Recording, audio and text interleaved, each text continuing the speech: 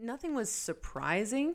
And yet, again, with Rebecca Traister, she finds a way to tie these things together in a way that is so sensical and logical, but also is emotional.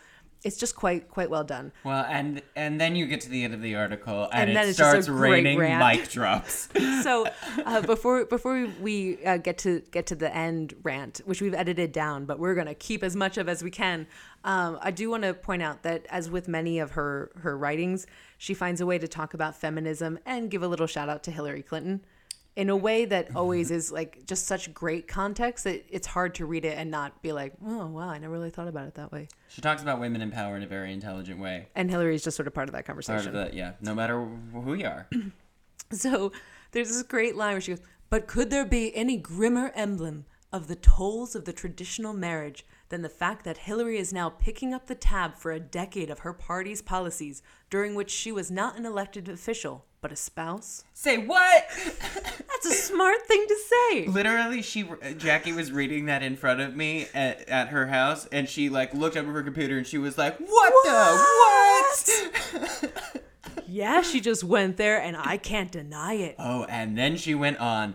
The independent woman, both high earning and low earning, looks into her future and sees decades or even a lifetime lived outside marriage, in which she will be responsible for both earning wages and doing her own domestic labor. This is the new social compact that she requires. Here are the things she needs. 1. Stronger equal pay protections that guarantee women's labor will not be discounted because of the leftover assumptions that they are likely to be supported by husbands. That's not true anymore. They will be discounted or they will not? They will not. They will not. They will not be discounted. Number 2. A higher federally mandated minimum wage, which would help to alleviate the burdens of poverty on America's hardest and least well-remunerated workers. You almost said that word right. I almost did. Government, they need government. As long as you heard it right.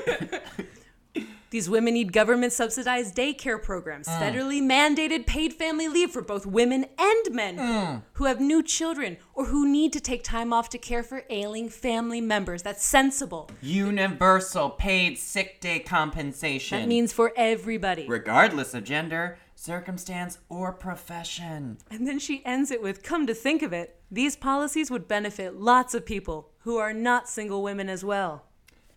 Boo!